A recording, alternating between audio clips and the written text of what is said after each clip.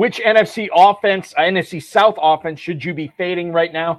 Do you need to be changing your tune about what the Arizona Cardinals are going to do for you for their skill position players this year? And what AFC West receiver is zooming up FFPC main event draft boards? Plus 26-time FFPC league champion Matt Stewart is going to swing on by to talk about Alvin Kamara's suspension, Deshaun Watson's regression, Courtland Sutton's ascension, and much more. We've got a great show for you. Farrell Elliott is here. I'm Eric Balkman. Stick around. Your high-stakes fantasy football hour starts now.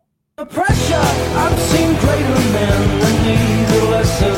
Broadcast live and heard around the world, you are now watching the most entertaining hour of radio on the planet. Welcome to the High Stakes Fantasy Football Hour presented by MyFFPC.com with your hosts Eric Balkman and Farrell Elliott. The High Stakes Fantasy Football Hour is your home for analysis from the best players in the world. And now, because no one else was available, here are Eric Balkman and Farrell Elliott. Solace in the scripture, are we not all our father's sons? I became a man, nobody ever told me what a man was. Thank you, Rob. Greetings and salutations to all of you Balkaholics and Farelliacs. Welcome to the latest episode of the High Stakes Fantasy Football Hour presented by MyFFPC.com.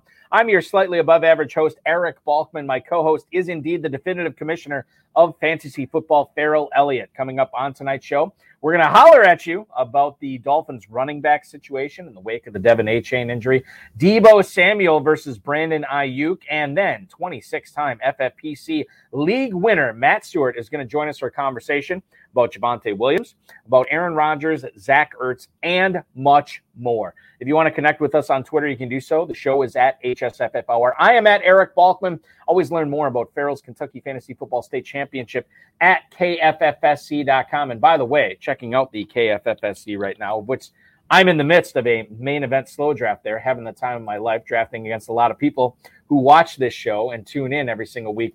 Make sure that you are registering for the main event, not only in Louisville and Cincinnati, which spots are getting scarce as I look at it right now. There's a lot of red on there.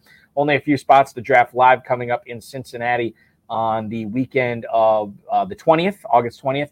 And then Louisville, which is the final weekend of August. Spots getting thin there as well. The main event online stuff is going on right now. Couple of different slow drafts that you can sign up for right now, 2-hour clock, 6-hour clock. And then more live stuff gets going Sunday night at 11 o'clock Eastern. Make sure you're registering for that. That is the next draft that is going to be going off live at KFFSC.com.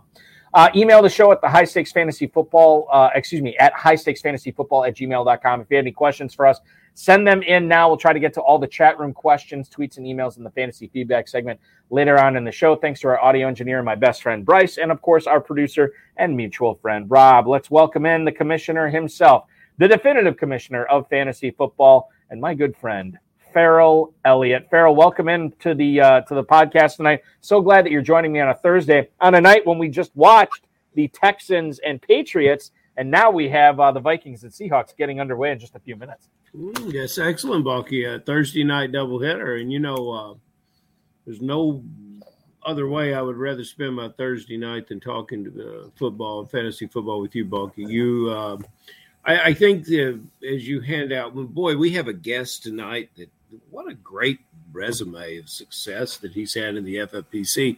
But I think we should brag about the fact that I had our good mutual friend, Jimmy Williams from Louisville, Kentucky, on the phone today. And Jimmy was telling me, he says, I got to get in some leagues with Balky because I got to get even with him.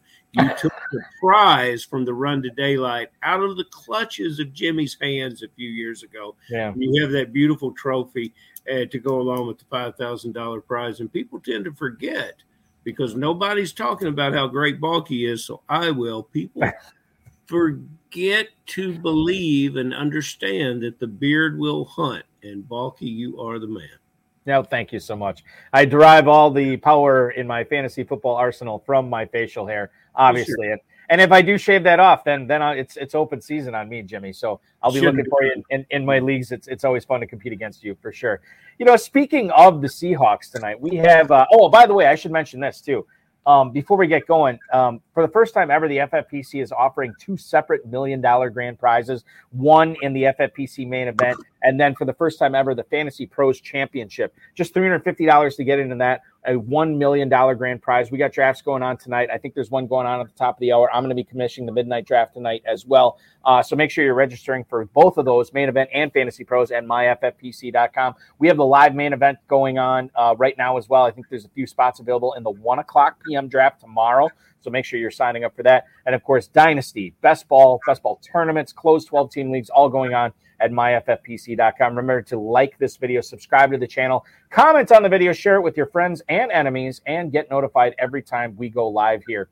Seahawks and Vikings are about to go live in Seattle tonight. And let's start there, Farrell, tonight. Kenneth Walker's shoulder injury isn't anything serious, according to Pete Carroll. This according to Brady Henderson, who covers the Seahawks. Walker, although his injury is not serious, according to his head coach, hasn't practiced since the first day of training camp. According to the powers that be in Seattle, he is running at full speed, and in the next couple of days, could be as soon as tomorrow, he's going to be making, well, probably not tomorrow because they're playing tonight, but maybe Saturday, that he's going to start making on-field cuts, which is good. This is what you want to see. Although it is a shoulder injury, I don't know how violent it is for your shoulder when you're cutting with your feet, but it is what it is. The issue I want to bring up here tonight, Farrell, is the Seattle running back core between Walker and Charbonnet. I'm wondering if you think the distance between these two players is actually a little bit greater than it should be right now, or maybe it's a little closer than it should be. As I look at FantasyMojo.com, remember to follow Darren on Twitter, Darren Armani, at FantasyMojo on Twitter, the godfather of the Pros versus Joes competition, the guy who hooked me up with this lovely Pros versus Joes hoodie that I'm sporting tonight. Thank you. If you are playing in the FFPC, I highly recommend that you subscribe to FantasyMojo.com because it is worthwhile. Charbonnet, running back 37 at the 10:02. Kenneth Walker, 5:03 right now. Farrell, he's still going at running back 17. How much trepidation do you have about drafting Kenneth Walker in the early 5th round right now? Absolutely none. And actually, both players are being underdrafted. It's these two guys are very interesting. You look at the scouting department at Seattle, they have drafted the same physical specimen. These guys are similarly built. They're very, very strong in their lowers. And we were big on Walker last year, Balky, as you recall. We were big on him. Nobody else was. I think he was in the 7th round. We're real big on Charbonnet too. Now, what's different about these players is Walker is a guy who really hits the hole with authority. He'll push people out of the way. He's a real get low, get mean running back. Charbonnet is more of a finesse player, even though he's not built that way. But what Charbonnet is he's a natural pass catcher. Walker is not a natural pass catcher, and I don't think he ever will be. Remember when you always had a good athlete? There's a buddy, he could do everything, but you would play basketball, and you would have that one guy that couldn't dribble or that one guy that couldn't shoot. He could do everything else, but there was one aspect. That's Walker. Although he did catch 8 passes against Tampa Bay last year in one game, but you add up his entire year, and it was barely 30. So what you had for a rookie Walker was 1,000 yards rushing and 9 touchdowns, and you're likely to get that again this year. What you get from Charbonnet is a lot of pass catching. He's a better pass catcher. He's probably a better blocker. What's interesting about him, he shares with a lot of big receivers the fact that he's a long strider. That's difficult in a running back to overcome. When a guy takes these long strides, it takes him a while to get going. So he's got to have the perfect hole to get through. NFL defenses are not as forgiving as the defenses he faced in college. But both these guys, they look similar. They fit the bill of what they want, and they both do different things. They'll both do it in this offense. Both these guys could be serviceable players. Walker is your big point scorer. Charbonnet is your flex position guy and your bye week start. Both of them would be very good fantasy scorers for us this year. And Charbonnet technically not even being drafted as a third running back. He's being drafted as a high-end number 4 running back right now. Kenneth Walker smack dab into RB2 territory. So look at both those guys as potential values going forward. Maybe not as many values going over to the NFC South and the Tampa Bay Buccaneers. Greg Allman, who covers the Buccaneers for The Athletic, says that Baker Mayfield is going to be starting the first preseason game against the Steelers. Kyle Trask is going to start out first in the second preseason game against the New York Football Jets. Neither one of these guys have looked good in preseason, Farrell. And the question here is not necessarily, hey, should I be looking at Mayfield or Trask? The question is, what are you doing with Evans and Godwin? What are you doing with Rachaad White when it looks like this offense could be a long season in there down there in Tampa Bay, Farrell? Chris Godwin is a middle of the 6th round pick. Mike Evans going around later in the middle of the 7th. You want to be in business with those players this year? Because I'm having a difficult time selling myself on drafting either one of these guys. At least one of them, because you can't get that level of talent. And whatever this at that round of the draft, I don't think it's highly unusual. Evans was a 3rd rounder last year. So it was these guys.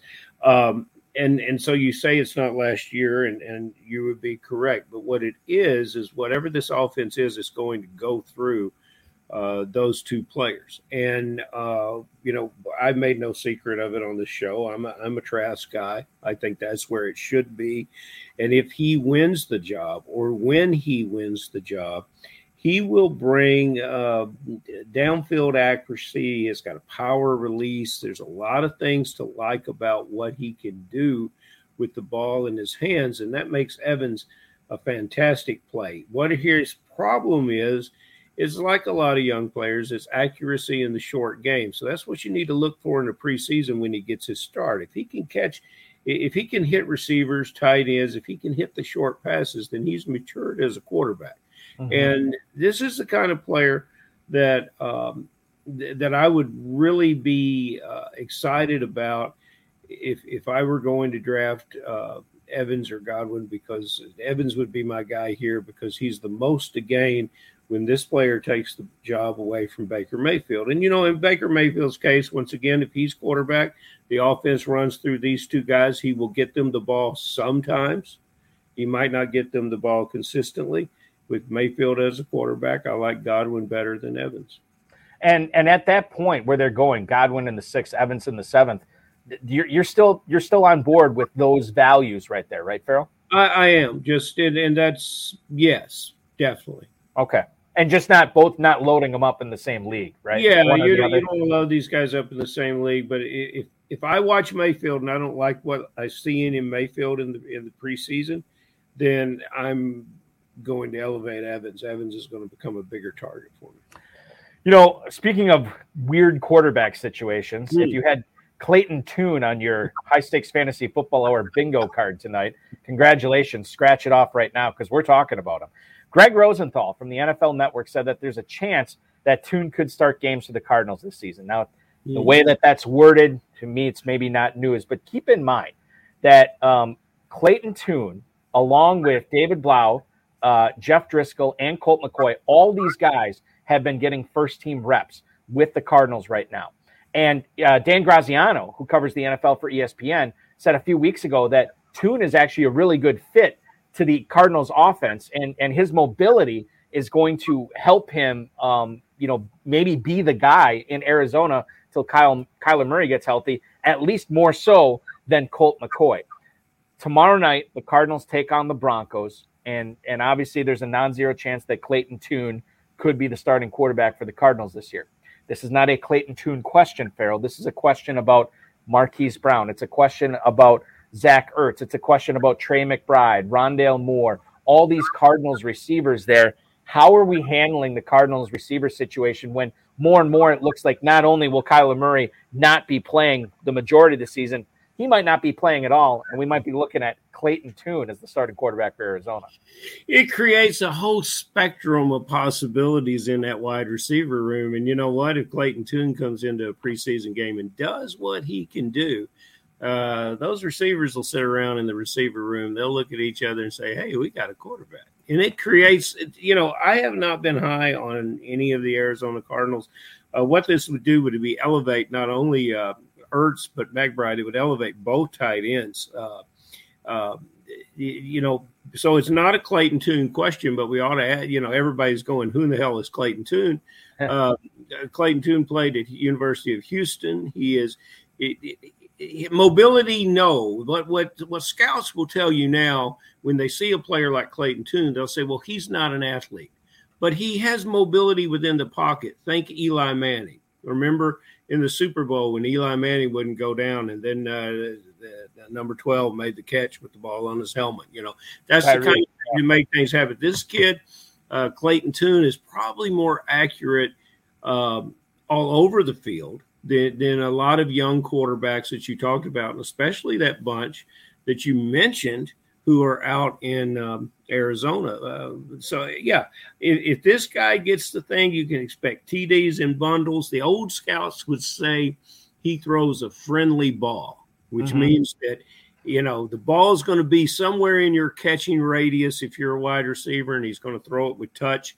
Go ahead and catch it. That's going to help great pass catchers like Ertz. It's going to help guys that run the post route like Brown. There's a lot of things here to like about this quarterback with this team. So I would begin to look at Arizona Cardinals much differently. Dominic Guzzetti has a question in the chat, and he says, is Connor the only Arizona player worth drafting this year? To me, when you're talking about like a Fantasy Pros Championship, FFPC main event, 12 teams, 20 rounds, you got to look at everybody there. And yeah, I think Connor's worth drafting.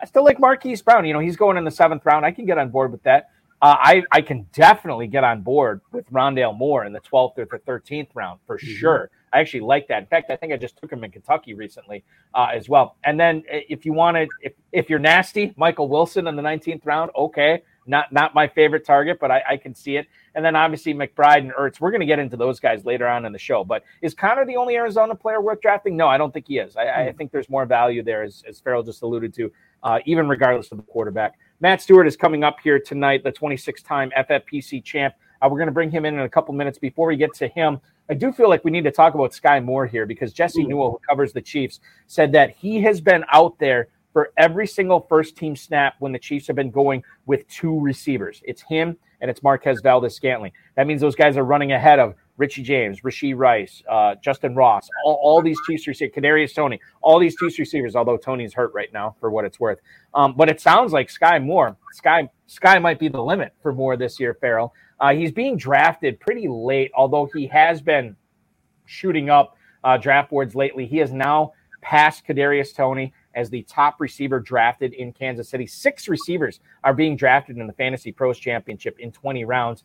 James and Ross late, Rashee Rice, Marquez Valdes-Scantling in the middle, Toney in the late 9th, and now Sky Moore is now a mid-9th round pick as wide receiver 45. Farrell, he's catching passes from Patrick Mahomes. Don't necessarily see a big-time threat from any of those other Chiefs receivers. I can get on board with taking a stab on Sky Moore in the mid-9th round. I can too, and I'm surprised that he has been deflated, I guess would be the right word. He's and no one can figure it out, and so our drafters that are risk averse are responsible for him being in the 9th round. And that's, if you watch the Super Bowl last year, that probably shouldn't be what you should do.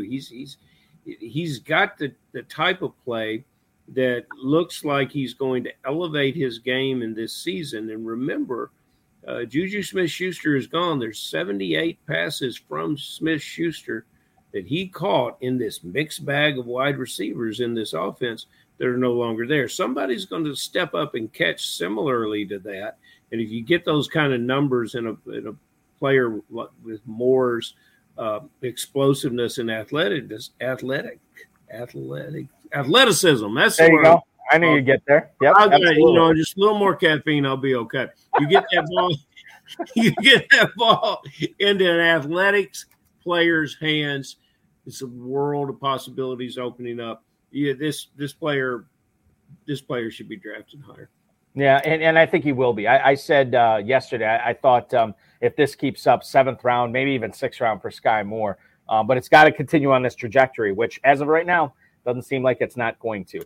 Let's bring in our guest tonight, ladies and gentlemen. Been playing fantasy football for a long time, and actually a long-time competitor in the FFPC. over the years, he's earned 26 league championships in the FFPC. He's cashed thousands upon thousands. I was going to add it up. I said, the heck with it. I'm wasting my time here. It's way too much money.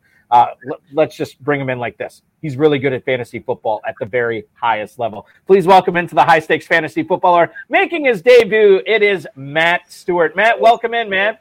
How you doing, Eric? How you doing, Farrell? Thanks for having me. Nice to see you, buddy. Well, thanks for coming on. I know it's a weird night. It's Thursday. We don't normally do the show on Thursday. We're playing a little catch up here, and there's football on. So the fact that we get to pick your brain tonight is certainly a treat. When you are not winning all these leagues in the FFPC, Matt, can you tell us what you're doing for a living? Yeah, absolutely. It's got a big family, wife, 3 kids. All the kids play travel sports, so a lot of lacrosse, a lot of soccer, travel, football, high school. Beyond that, I lead a federal IT sales team. So I manage a federal IT sales team for a living. And that's all, when it's not football season, I'm just wishing it was football season, because this is obviously a big hobby of mine that I definitely appreciate and love playing on FFPC. Oh, we love having Matt, you. For sure. I'm from the South, and I need you to slow down a little bit and let me get keeping up with you. What did you say you do for a living? I manage a federal IT sales team, a lot of cloud, a lot of storage, boring things that nowhere near as fun as fantasy football. So I don't want to put you guys to sleep. I'm going to look that stuff up after the show. You would never put me to sleep with your resume. Fantastic. Right. Donkey says, long-time player. I look at, he started when he was 14 with a fake ID. How in the hell is he a long-time player? So, look, talk to me about a long-time player in the NFL. I want to get right to it because Mr. Jessel Jones just said he's really good. Wanted to be really good at fantasy football, so I'm here to learn. You're the kind of guy to learn from. Okay, Alvin Kamara. Balky and I got it right. People were saying 6 games. We said back in the spring we think it's overblown. We think maybe 2 or 3 games. It comes back as 3 games. Where do you draft him now? Do you draft him at value of the 6th and 7th round, which Balky informs me that's where Darren Armani informs us that he is going? Are you satisfied with that? And what would be your strategy if you were going to target Kamara? What would be your strategy of how you would build running backs around him to get you through those first 3 weeks? Well, I think you summed it up. I mean, if my build, if I have a quality, first or second or second back, I'm willing to go after Kamara in that 6th, 7th round. Really in the 6th round. I mean, prior to the 3 games, especially coming out, I was seeing him go. I mean, I have him on plenty of my teams already this year. I was getting him in the 9th round, routinely. Wow. And I've seen him move up. I've seen him go as high as the 5th round recently. Mm-hmm. That's a little rich for me right now, but I would say mid to late 6th. I'm comfortable, but again, it really entirely depends on your build, what you've done in the first 5 rounds to be really comfortable and happy with that strategy. You think about a fresh leg, Alvin Kamara coming in to the, I really like the sounds of that. For what you might get for your regular season, it's pretty fascinating. Absolutely. And Matt, I think the other question here that we should bring up, and this is more of a Saints running back question, but they just had Kareem Hunt in for a visit. Are you at all concerned with not necessarily Kamara because, obviously we know he's missing the first 3 games, but what do you think the Saints think of Kendre Miller and Jamal Williams, 2 other running backs that are being drafted in the Fantasy Pros Championship and the FFPC main event right now? Would you be nervous about drafting either of those guys knowing that the Saints just worked out Hunt, although they didn't sign him? Absolutely. I mean, we heard great things about Kendre Miller. We know what Jamal Williams can do. We've seen that for years upon years. With only a 3-game suspension, I was really surprised that they didn't only bring him in, they tried to sign him. And he left Indy without a contract, so he may be going back to New Orleans. So that again is why, for me, really ideally late 6th is where I would look for Kamara at this point in time. I just think there are other options in that same tier that are safer to give me points. And if they're bringing in Kareem Hunt, obviously Saints know more than we do, and it is a concern. But I'll roll the dice in the late 6th. Yeah, and I think that's a smart play there, especially again, depending upon how your team build is at that point. I think that could be a really smart decision. I'm not seeing in my opinion, I'm not seeing a lot of smart decisions being made about Javonte Williams. No. This is a guy that I took over a dynasty team, and I was ticked off because my number 1 running back was Williams, and I didn't really have a whole lot of depth after that. I'm like, well, this is going to be a mulligan for him. And then I hear that he's going to start, a few weeks ago, Sean Payton says, yeah, he's going to start playing at training camp right away. And then I hear Sean Payton's going to be playing him in preseason games. And I'm like, this guy is your meal ticket here. You only have Samaje Perine behind him. So he must be making great strides in an injury that was really, really bad last year. And so then I'm like, okay, Javonte Williams, here we go, wheels up, right? And I look at him, he is still, now he's finally, the last time I brought Javonte Williams up, he was a 7th round pick. Now based on ADP, he's entered the 6th round at least as running back 23. I don't get it. I see this guy as a value in every single draft, and I'm scooping him up wherever I can. At that price, Matt, I see nothing but upside with Williams. What am I missing here? Why has this guy not vaulted up to the 5th or maybe even the 4th round? Yeah, Eric, I think you're teeing me up here. I think you know how many teams I actually have him on. I might. The reality is he's a great example. Are you taking in the mid-6? Are you taking Alvin Kamara with 3-game suspension and all that competition, and they're still bringing in additional competition, or a much younger running back who, by all measures, is ready to go right now. He's going to play in the preseason. I don't believe Samaje Perine. They may ease him in a little bit. We've heard this from multiple outlets, right? They may ease him in, but at the end of the day, as that offense goes, it's how Javonte Williams goes. They upgraded the offensive line, McGlinchey from San Fran. They upgraded the right guard. The line's much improved. If he's fully ready to go, I'm taking him 10 out of 10 times over Alvin Kamara. It's not close. So yeah. I think by the time we get around to the bulk of our main event drafts, I think you see him higher than the 6th round. I think you see him, probably as early as the late 4th or early 5th. So right now, if I can get him 10 out of 10 times in the 6th round, I'm doing it. And hell, he still may be a value there, guys. Balky, don't you love it when fantasy football players talk about offensive linemen? I mean, nothing makes me happier, Matt Stewart. Absolutely. Even when they had Melvin Gordon, who was decent out of the backfield catching the ball, they used Javonte in that capacity much more than Melvin Gordon. So, he's a 3-down back, and can't wait to see how he does. Our Jessel Jones asked a very important question. Don't you think Peyton will have his signature split backfield there? And I'd say, Jessel, there's 450, maybe 500 carries in that split backfield, so that's okay. And Williams will get his. Are you coming to Planet Hollywood September 7th through 9th, 6th through 9th? Yeah, I've never done an in-person main event draft. Done plenty of main event drafts. I do plan to do one in the future, but not this year. It's just been crazy. My oldest is going to the University of Kentucky, so he's leaving to go away to college. The other two are still very, very busy. In fact, right now, I'm at Deep Creek Lake in Maryland with the entirety of my family, as well as some really good friends. And my youngest has 6 completely wild, best buddies with him right now. So if you hear anything or see anything behind me, I apologize in advance. Hopefully you don't. They know I'm doing this. So, but yeah, it's you would be the kind of guy that we want in the room. Now, where's home for you? Northern Virginia, Loudoun County. Okay, well, very good. Because the contest I run is known as the Kentucky Fantasy Football State Championship. The cat is out of the bag. You have a Wildcat in Lexington, and you have let us know that you'll be coming to Kentucky. So we got to get this worked out. I want to do one of those as well. Very familiar. Before we do, I want to talk to you about something. If you were to show up here or to show up at Planet Hollywood, you would meet one of the coolest guys that Balky and I count as our dear friend, John Anderson. He is his email says Ultimate Browns fan 32. And he's going to be sitting on the edge of his seat awaiting your answer for this. He'll leave Planet Hollywood early because he'll have to get home and go to the Cleveland Browns game where he's been to every one in like the last 30 years. So tell John Anderson if Deshaun Watson is going to become the Deshaun Watson that we all expect this year, and what in your mind that does with all of the other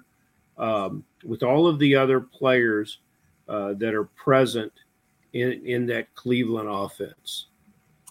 Yeah, they've upgraded the wide receiver room. They added Elijah Moore, added a good rookie from Tennessee. Obviously, they have Amari Cooper. They have a good tight end room. The line's exceptional. Nobody can forget about Nick Chubb. So, the defenses are going to have to respect the run of Cleveland each and every game.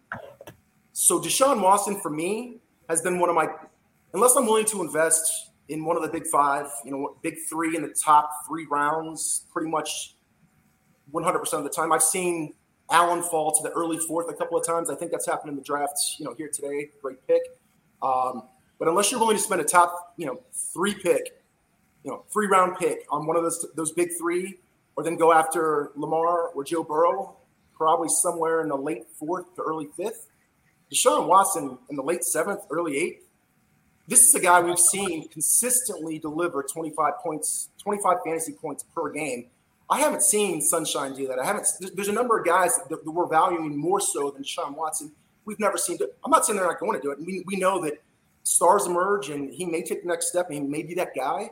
Mm-hmm. But I really believe Deshaun Watson has the probability, not the chance, the probability to do that this year. Yep. Matt, continuing on our Cleveland Browns conversation here, Dominic Gazzetti in the YouTube chat right now, he thinks the gap between Amari Cooper and Elijah Moore is way too big, ADP wise, and if Moore can do what he did his rookie year, that could be huge value. Now, as I look at the ADP right now for Fantasy Mojo between Amari Cooper and Elijah Moore, you're looking at Amari Cooper as a mid 4th round pick. You're looking at Elijah Moore as a late 8th round pick. Does that say to you, like, okay, I like Cooper, but man, the value on Moore is so much better. Should these guys be going closer together in drafts? I think so. I do think so. I obviously Cooper's still the one there. He's going to be the most targeted receiver, at least, by all accounts, he's going to be the most targeted receiver. But I'm also hearing that Elijah Moore in 2 wide receiver sets is looking like he's going to overtake DPJ. So that means a lot of targets for a late 8th rounder. And to that point, I've seen him plenty of times slip into the mid 9th. So yeah, it should be closer. Dizzle pointing out too, he said, well, Cooper is much safer, right? Which I totally agree with. I think that goes without saying, but you're also paying a premium for that safety. There's a lot of insurance on that Cooper pick over Elijah Moore. It might be worth it too. The other thing I want to bring up in the YouTube chat right now, Matt, this is from Matt Zimmer, actually. He wants to know, are you ever a 0 RB guy? Have you ever done drafts like that? Where do you stand on the 0 RB philosophy? I'm not going to say that I don't occasionally do it, but I feel like in your average 12-team draft today, at least on the FFPC platform, there are so many guys, so many league owners, managers who go 0 RB.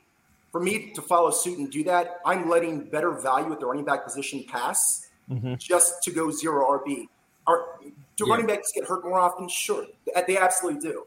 But I'm not letting a Saquon or an Austin Eckler or a Bijan get by me for I'm trying to think for a receiver just because he's a receiver. I'm trying to think. I was going to say Jalen Waddle. That's not really a good answer because I love Jalen Waddle. I think as long as Tua can stay healthy, I think he's going to be a great player this year as well. But no, I'm not a fan of that, honestly. I do go heavy on receiver, but 0 RB is not normally the case for me. What about we all saw Hard Knocks this week I shouldn't say we all did. I finally did. I didn't see it the first night. I watched it last night. And I got to tell you, Aaron Rodgers, the way that it's edited, looks like he could be the greatest human being ever to walk this planet. Not the greatest quarterback ever, greatest human being ever to walk the planet. Obviously, people are so jazzed up, and God bless Jets fans. Why wouldn't you be? If I was a Jets fan, I'd be jazzed up as well. But I want to ask you about the actual fantasy output for Aaron Rodgers in New York.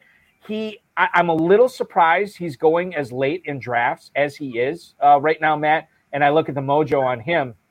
This is a situation where he's being drafted at the 10-11 turn as quarterback 16. I honestly expected him to be going higher, and I think there's some value in drafting Aaron Rodgers there. Don't you agree?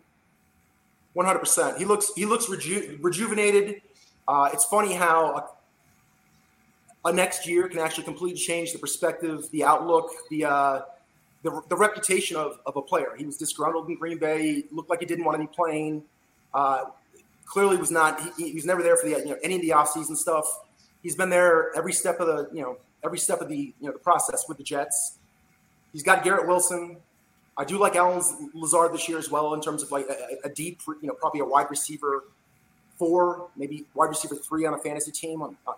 So yeah, I'm in on Aaron Rodgers. I have him a ton as well as a QB2. Have you been drafting him as a starter anywhere, or is he always a backup for you? If I go really deep at both running back, receiver, and actually tight end as well, especially in tight end premium formats like FFPC, there are times where maybe a Dak Prescott's my starting quarterback. I can easily come back, like you said, in the 12th round and get Aaron Rodgers. Right. I feel much more confident and secure having both those guys than just one or the other.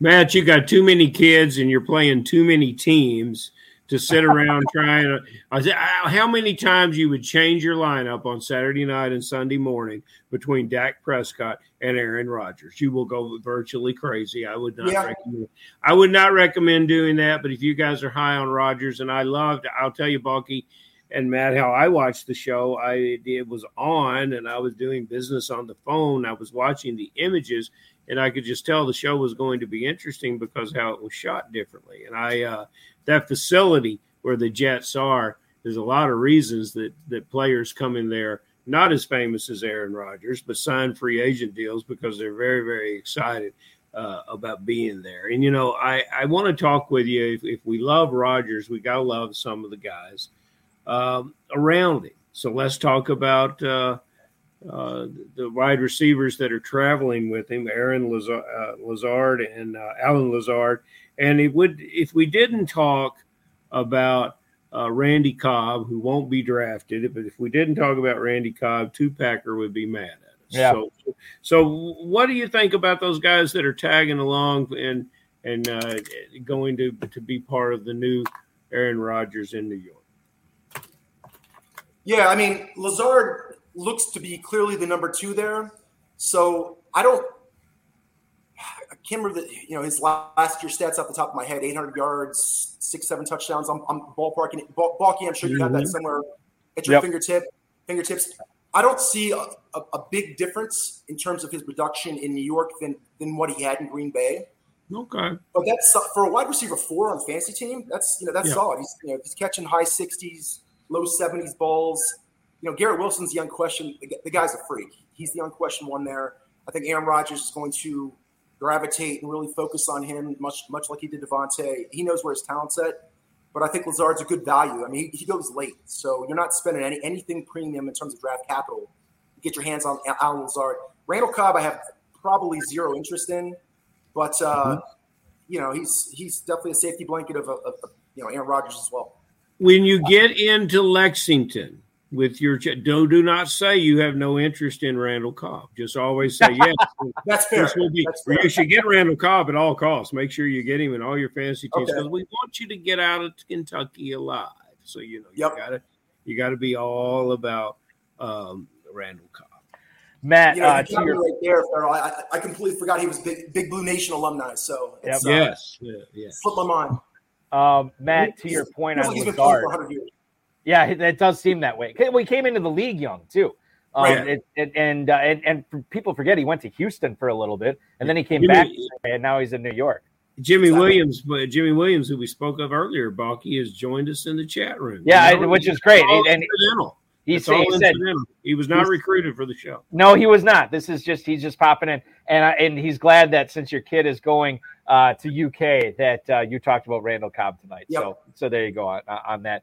Maybe there'll be a Benny Snell discussion later on. I don't know. I can't. There we go. Anything. Yeah, he's a hell of a back in Kentucky too. So yeah, he was. Yeah, Matt. To your point on Lazard's stats, he had career highs in both catches and yards last year. 60 catches, 788 yards. That was his first season without Devontae Adams. He's got a player that Aaron Rodgers is rightfully or wrongfully comparing to Devontae Adams and Garrett Wilson in New York this year. How that shakes out, I don't know. But I do know that Rodgers leaned on Lazard, and Garrett Wilson's been dinged up already. So we'll just leave it at that. I don't want to put the injury hex on anybody this early in the season, but I'll just say that. Okay, so Farrell just asked you about Alan Lazard. Let me ask you about Cortland Sutton, a guy that the reports have been very positive about him so far in training camp. However, those same people, beat reporters that are talking about Courtland Sutton, they're also talking about Jerry Jeudy still being the number one there, which is significant in that offense.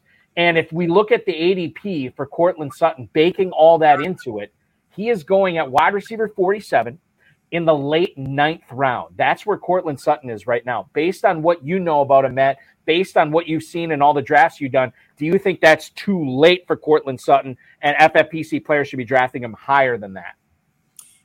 I like that he's going that late. And, to your point, I have him plenty as well.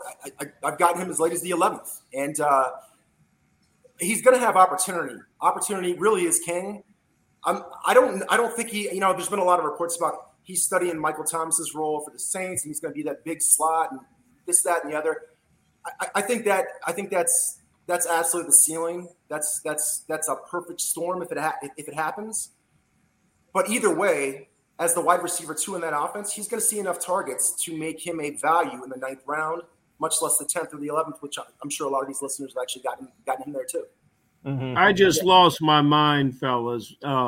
Balky, will you read the quote from the Dizzle?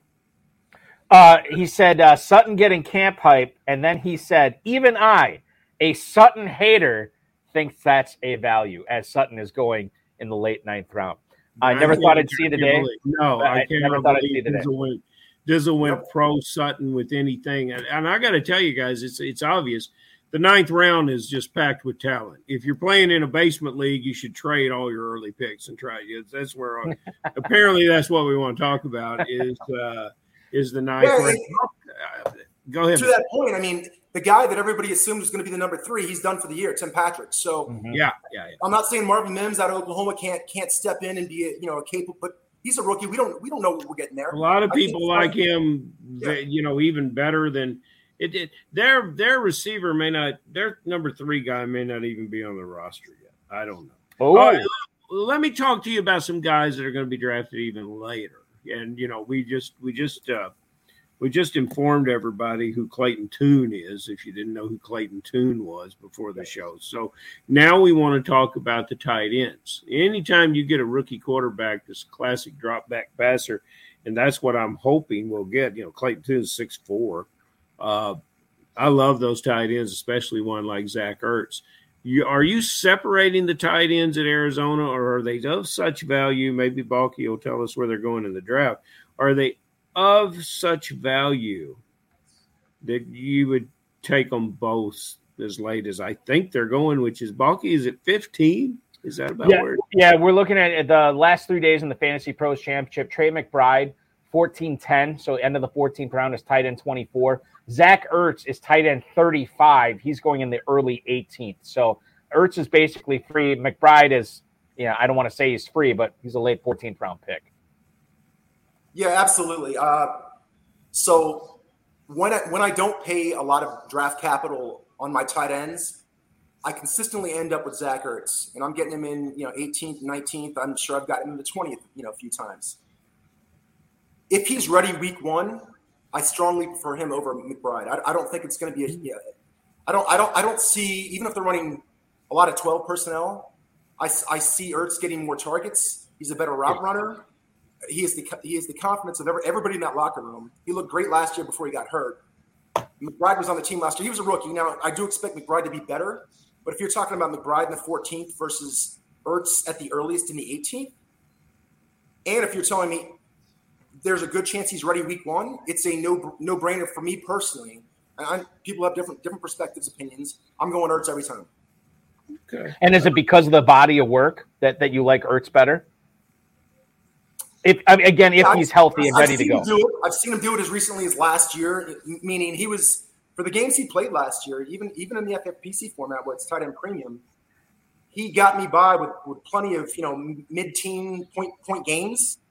And that'll get it done if I'm strong at receiver, running back, quarterback, everywhere else. So, yeah, I think he has the potential to be one of the absolute best values out there. I see what you did as a broadcast professional there, Balky. That was pretty slick. Well, I do what I can. Let let's keep it going with this because we got a bunch of we got a couple more tight end questions for you here from the YouTube chat, Matt. And I'll go. I'm gonna get back up to God. I forget who posted the original question. Oh, Kyle. Kyle, we're gonna get to your question in a second. I'm gonna go to Dom's question first. We're talking about Sutton, but let's talk about Dulcich here because the reasons we like drafting Sutton, obviously ADP, the fact that he's got the opportunity to break out this season. Dom likes drafting Dulcich. Right now in Fantasy Pros drafts, Matt, you're looking at Greg Dulcich as the tight end 14 at the 10:05. And I don't believe Troutman I don't see Troutman in here at all. So you're looking at Dulcich as the only Broncos tight end drafted. How do you feel about him in the mid-10th? Love him as well. Again, unless I'm spending premium draft capital on one of the big names, Kelsey, Andrews, Hawkinson, obviously there's a handful after that as well. That's typically one of my targets when I'm tight end empty and I get to about that range. 10th round, I'm looking at Greg Dulcich. Okay, so let me ask you this, and this is something that the Dizzle just posted in the chat room. Sean Payton already said this, that the run blocking that Troutman does so well actually has him listed on the first unofficial depth chart of the season for the Broncos. He has Sean Payton has Troutman ahead of Dulcich. How much stock do you put into that? Does that concern you at all, or is it too early for you in the preseason to be concerned about depth charts? For me, it's too early. Sean Payton, he's done this when he was with the Saints. He sets his depth charts. A lot of times, it's for motivational purposes. There may be something that he's not doing well that Payton expects better out of him. Mm-hmm. Put him number 2 on the depth chart. For me, it's not close in terms of the talent levels between the two guys. Troutman, I mean, he was never featured in New Orleans, but I saw enough of him to know, compared to what I saw from Dulcich in Denver last year, I'm taking Greg Dulcich. And still in the 10th round there too. And as we know from Joe Del Zanero, Baker Boy, there's no such thing as a bad draft pick, the 10th rounder on. Let's go back up to Kyle's question here. Rookie tight ends historically do not have great rookie years for fantasy football. Is there any rookie tight end that you see this year, Matt, that could buck that trend? Think about Dalton Kincaid, Michael Mayer. I'll throw in Luke Musgrave in there as well. I mean, there's plenty of tight ends to choose from this year. Could be a really good tight end class. Sam Laporta, for God's sake, in the NFC North. That's another guy to be looking at here. What about you? Are there any rookie tight ends that you've been targeting this year? Yeah, none of those guys are expensive, so none of them scare me. But the last one you mentioned is the one I'm most interested in, and that's Laporta. But by all reports we're getting, he looks like the starter from day one. Jared Goff's always utilized the tight end. Mm-hmm. They don't have many reliable targets in that offense until Jameson Williams comes back. You got, outside of their elite slot guy, I'm not sure where he's throwing the ball. Is it really going to be Marvin Jones? I think Laporta has to be a factor in the offense. I'm not expecting 1,000-yard, Kyle Pitts rookie season or anything like that. But if you're hoping for 700 yards and half dozen touchdowns, I think that's realistic. I think it's realistic as well. Go ahead, Farrell. The bulky Joseph Gilliam just showed up in the chat room. We're going to say hello to Joe, but I will tell you this. This goes back to Kyle T's question, and Matt hit it right on the nose. You're not drafting these rookie tight ends to play for you until about week 8, and then you're going to get them on the field, because if you go look at some of the game logs of the rookie tight ends that have had modest first years catching passes, and then you look at what they did for you at the end of the season. That's when these guys begin to get it. That's when they get in the mix, and that's when some of the older players that may be hanging on at the position begin to hurt a little bit. There's a question in here: is Kelsey too old? Never.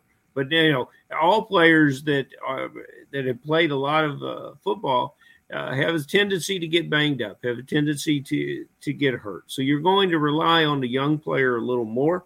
And some of these players will be relied on early on, and then they will get into a rhythm with their quarterback, with their offense, gain the offensive coordinator's trust, and then you'll have a great end-of-the-year ball player. So as Matt says, you're not spending much for them. and you're betting in for not the future. We're not playing dynasty here, but you're betting into the November future. Yeah. And you want to have emerging players at that time, and that's the skill set that you've got with these players. Matt, a couple of emails here that I want to get to you from some viewers. The first one's from Ron in Cairo, Ohio. Hey, Matt, which Miami running back have you been targeting this season? Thanks, man. Thank you for the email, Ron in Cairo, Ohio. Yeah, there's three of them really to look at there. You're looking at Mostert, you're looking at A-Chain, you're looking at Jeff Wilson. A-Chain and Wilson have both gotten hurt. I don't know if any of those injuries are serious enough to bleed in to the start of the regular season. And quite frankly, if you look at the ADP of the Miami running backs here, you're not breaking the bank, even on A-Chain, a guy that I thought people were really reaching on in rookie drafts this year for dynasty purposes. You're looking at Miami, A-Chain, 1009, Wilson's at the 1304, Mostert, 1312. I mean, these are all guys that are going after the single-digit rounds. I don't know, Matt. You've done a bunch of drafts. Have you been kind of sprinkling your Dolphins running back shares, or have you been targeting one of these three more so than the other two? Honestly, great question. As it relates to that room, that running back room in Miami, go reverse ADP. So Mostert 1, Wilson 2, A-Chain. Now, I like A-Chain as a player. Now he's about the size of one of my kids. So his role, he's never going to be a bell cow.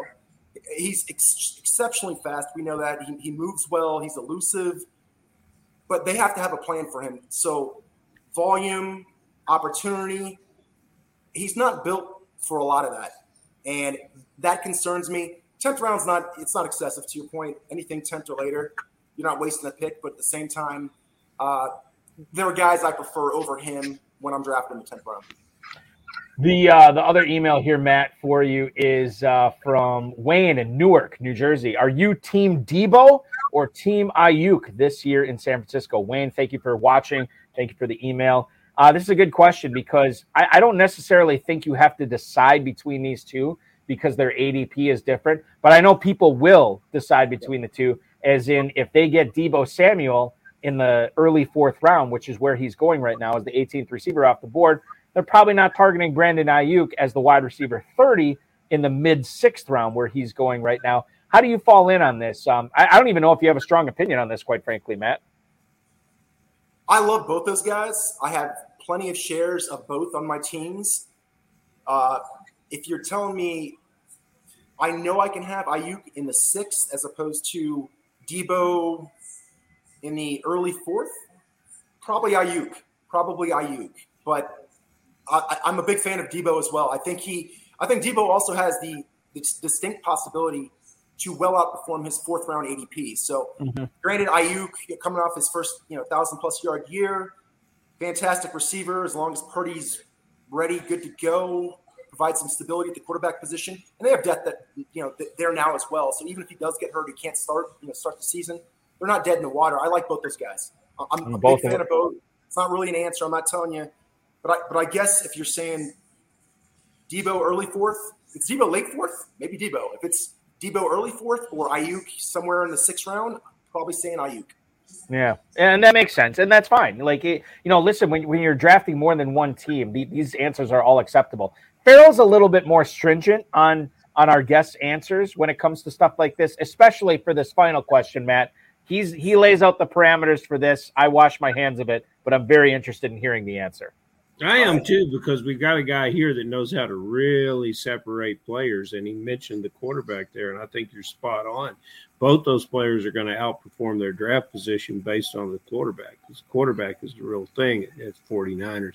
And Balky, is he even being drafted? Is anybody drafting Purdy? Talking about Purdy? Yeah, he's come back up now. So Purdy, you're looking at in the Fantasy Pros Championship, a guy who wasn't being drafted probably a month or so ago has now entered the Fantasy Pros Championship probably about, I don't know, maybe 10 to 14 days, maybe 17 days ago. He is now going off the board as an early 14th round pick. Wow. So people are scooping him up as quarterback 22. Going up. Yeah, well, congratulations to everybody that got him at a bargain price. So, Matt, I want to hear from you. You're a positive guy. I like your vibe, but I want to hear one guy that you just will not have on your team, maybe at any price, and where you just wouldn't trust to play him. And then I want to hear your sleeper, because I think you've got some I think you've got a good eye on the younger players in the league and maybe some of the veterans within new positions that might have a chance to shine. So a guy you won't touch, and then your sleeper of the year. Okay, so I'll premise it by saying there's nobody I won't touch at the right price. No, you can't get away with that, because that's just a preface. It's just a preface, Farrell. I happen to agree with them there. Yeah. That's not the question. Well, we have to treat him as a hostile witness now. Well, sir, the judge that was probably bad you phrasing to on my answer the part, question. Farrell, so I apologize. That was probably bad phrasing. And no apology is necessary, but an answer is. Yes. There are two guys that you will not find on if any of my teams. And those guys, I love them both as prospects, but this year, based upon the scheme, where they're at, and where they're being drafted, most importantly, you're not going to find on my teams. It's Jahmyr Gibbs. That's Jackson Smith and Jigba. So those two guys, for different reasons, Detroit runs a power-heavy scheme. They brought in, they paid David Montgomery very nicely. He's going to get the volume. He's going to get the goal line touches. I think Jahmyr Gibbs is going to be a hell of a player in the NFL for a long time. But where he's going, he's generally going in the third round. That's too high. For me, there's better value. I do have him a couple places, but I got him a little bit later. And I mean a couple places. And Balky, I don't want to say how many drafts I've already done. That's embarrassing to an extent. I would say you've done more than 2. That's appropriate to say. I've definitely done more than 2. And then Jigba, again, I love him coming out of Ohio State. I just think with the top 2 guys, top 2 receivers there right now, and DK and Lockett, a team that loves to run the ball, a team that added Zach Charbonnet to go along with Kenneth Walker, they're gonna be a run heavy team, and I just don't see enough opportunity for him to justify where he's going either. So those are 2 guys I'm not really touching. I like that. What about Matt in your more than 2 drafts that you've done? Do you find yourself when you get past the 10th, 11th round, do you find yourself grabbing a lot of the same players because you like them? Like, is there 1 or 2 guys that you've been scooping up late as a late round sleeper? I mean, we talked about a couple of my favorite values in terms of beyond the 10th round. Aaron Rodgers, again, is a big favorite of mine to take. And I think you mentioned his ADP was somewhere around that 11, 12 turn. I've routinely gotten him later than that, so I feel like I'm even happier with those picks. But I'm a big fan there, and I tend to take him if I don't have one of the big 5, and I really want to shore up that position. Quarterback, there's a lot of depth, but at the same time, if you don't have a guy who can realistically get you 20+ points, you're at a significant disadvantage. You so eloquently said it, but again, I must object. We've talked about Rodgers earlier in the show. I need a new sleeper. I need the people that are here at 10:57 want some new news. And I can't give you Zach Ertz either. I need a new sleeper. Yeah, Matt. Maybe I can help on this as well. So if I'm looking at your teams right now, which I may or may not be doing, what about a guy? Can you tell us a little bit about? Let's go to Indianapolis. Farrell knows this team. What about a guy like not Josh Downs, not Michael Pittman? What about a guy like Alec Pierce? What do you think about him in his sophomore year? I like it. He's going to be on the field a ton. He's got a rookie quarterback, so there's pitfalls, there's caveats. There are reasons to not be hugely positive on it, but at the same time, good rookie year, very good receiver. He's going to be on the field the entire game, so that's a great call. And thanks for bailing me out on that one. You're very welcome. I lied. There is one more question we're going to do tonight. It's from Jacob Ander in the YouTube chat, and I feel like we have to bring this up every single week until we get a resolution on it. What's the panic level on Jacobs not playing week 1 from 1 to 10? 1, you're not concerned about it at all. 10, oh my goodness, I'm not touching Josh Jacobs in drafts at all this year. Matt Stewart, where do you fall in on the panic level for Josh Jacobs? I'm at a 7.5 right now. I am concerned. Okay. I'm very concerned. Josh Jacobs seems like a very principled guy. Do I like what's happening to the running backs in the NFL? Absolutely not. But at the same time, when he made the statement, I'm gonna take a stand for all running backs. That's a principled statement to the point where, well, if he just shows up and plays week 1, where's the stand? There's no stand. Mm-hmm. Now, granted, he's going to lose $10.1 million, and we all saw what happened with Lev Bell. But he seems like he might be a special breed that is that principled. And if you're going to spend at worst a third-round pick on Josh Jacobs, it's going to put you behind the eight ball. And there's a lot of guys I'm comfortable taking. If he fell to me in the late fourth, early fifth, I like to gamble occasionally. But in the third round, there's a lot of guarantees out there that I would not take him over.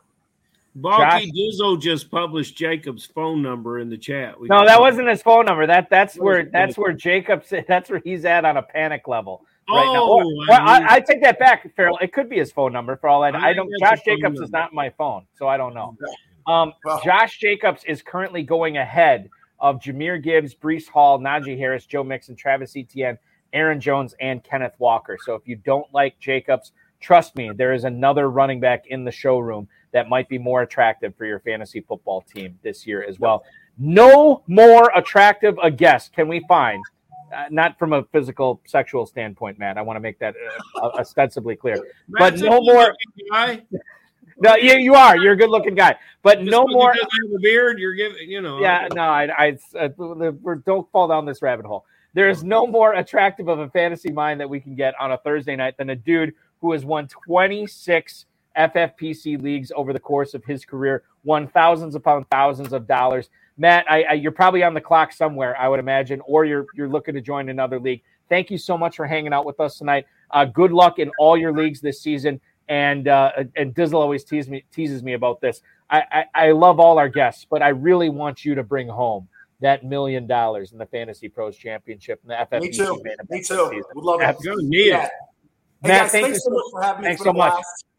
Good luck to everybody out there this year, and talk to you soon, hopefully. Yeah, absolutely. That's the idea. Matt Stewart, ladies and gentlemen, popping aboard the High Stakes Fantasy Football Hour on a bonus Thursday episode tonight. Hope you all enjoyed it. Farrell, I teased this at the top of the show. The Kentucky Fantasy Football State Championship is in midseason form, and why wouldn't you be? Because we are well past midseason as far as drafts go. Slow drafts are popping off.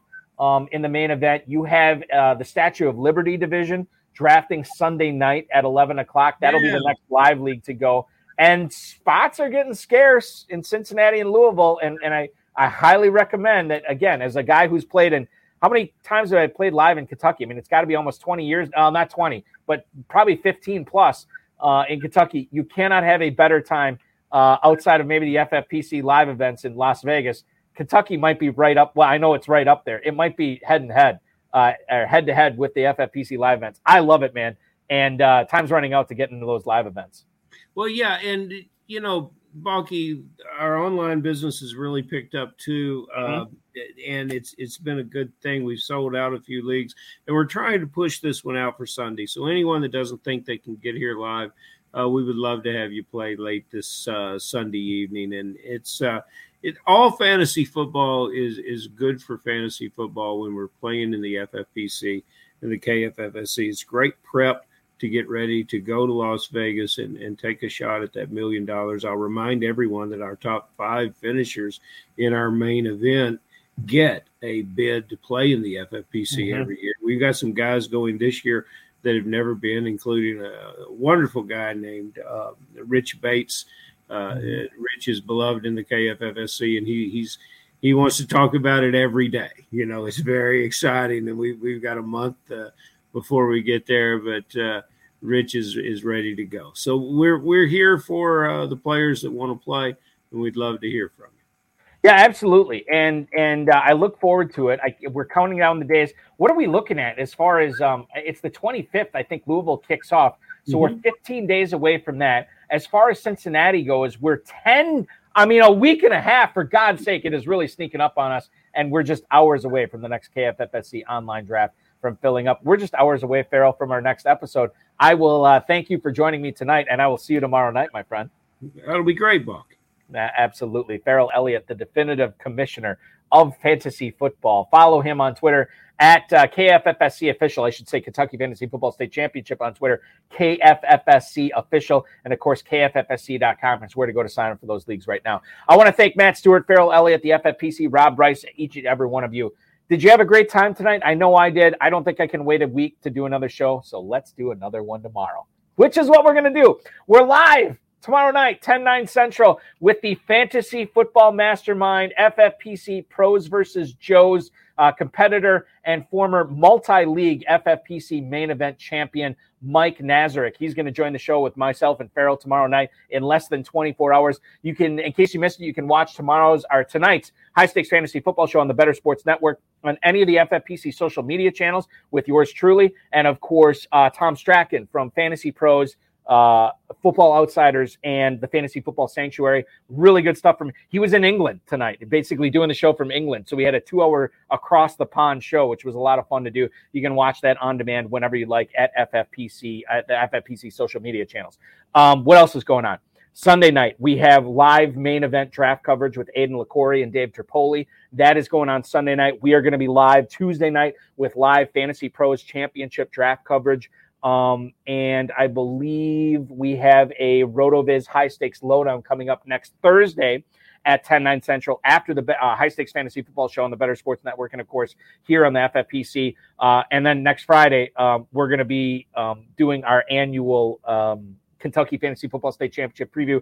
Guest to be named, but I have a pretty good feeling I know who it's going to be. So that's coming up. Make sure you're liking, commenting, subscribing, sharing, and getting notified anytime we go live on this channel.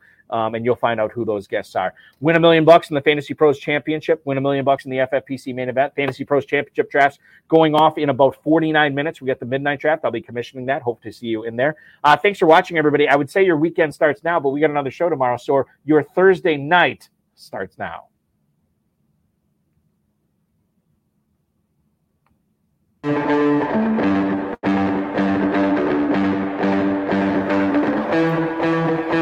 This has been another episode of the High Stakes Fantasy Football Hour presented by MyFFPC.com. It was broadcast live and was watched around the world. Balky and Farrell will be back next week with more analysis, more interviews, and more advice from guests much smarter than they are. Thanks for watching, and we'll talk with you again next week. Sometimes I like to dispense little life lessons tonight. Been a heck of a day for me today. I could not attend my son's fall ball baseball game tonight because of prior commitments with work and everything, which is fine. He understands. It is what it is. I don't know if I shared this, but a few weeks back, my son was brought into his Little League game in an impossible situation. The pitcher before him had already given up a run. He walked the bases loaded. There was nobody out. And my son did the best he could, struck out the first guy, but just fell apart after that. His defense kind of let him down, and he felt like he let his team down after that inning. Only time I've had to console my son, who was crying walking off the baseball field. And the coach wanted him to go out and pitch the next inning, and my son said, "There's no way I'm going to do that." And I was like, "Oh God, I hope this doesn't weigh on him. I hope he goes back on the mound again." Well, I found out from my mom, who was at the game tonight, my son did in fact go toe the rubber again tonight after his bad experience the last time he was out there, and pitched the shutout inning. Which warms the cockles of my heart, obviously. Life lesson here is no matter what it is, whether it's sports, whether it's fantasy football drafting, whether it's life in general, we all get knocked down from time to time. The key is getting back up. My son got back up tonight. If whatever you're battling with in your life right now, I hope that you dust yourself, you get back up, and you go out and crush it. Thanks for watching, everybody. Really appreciate it, and we'll see you tomorrow.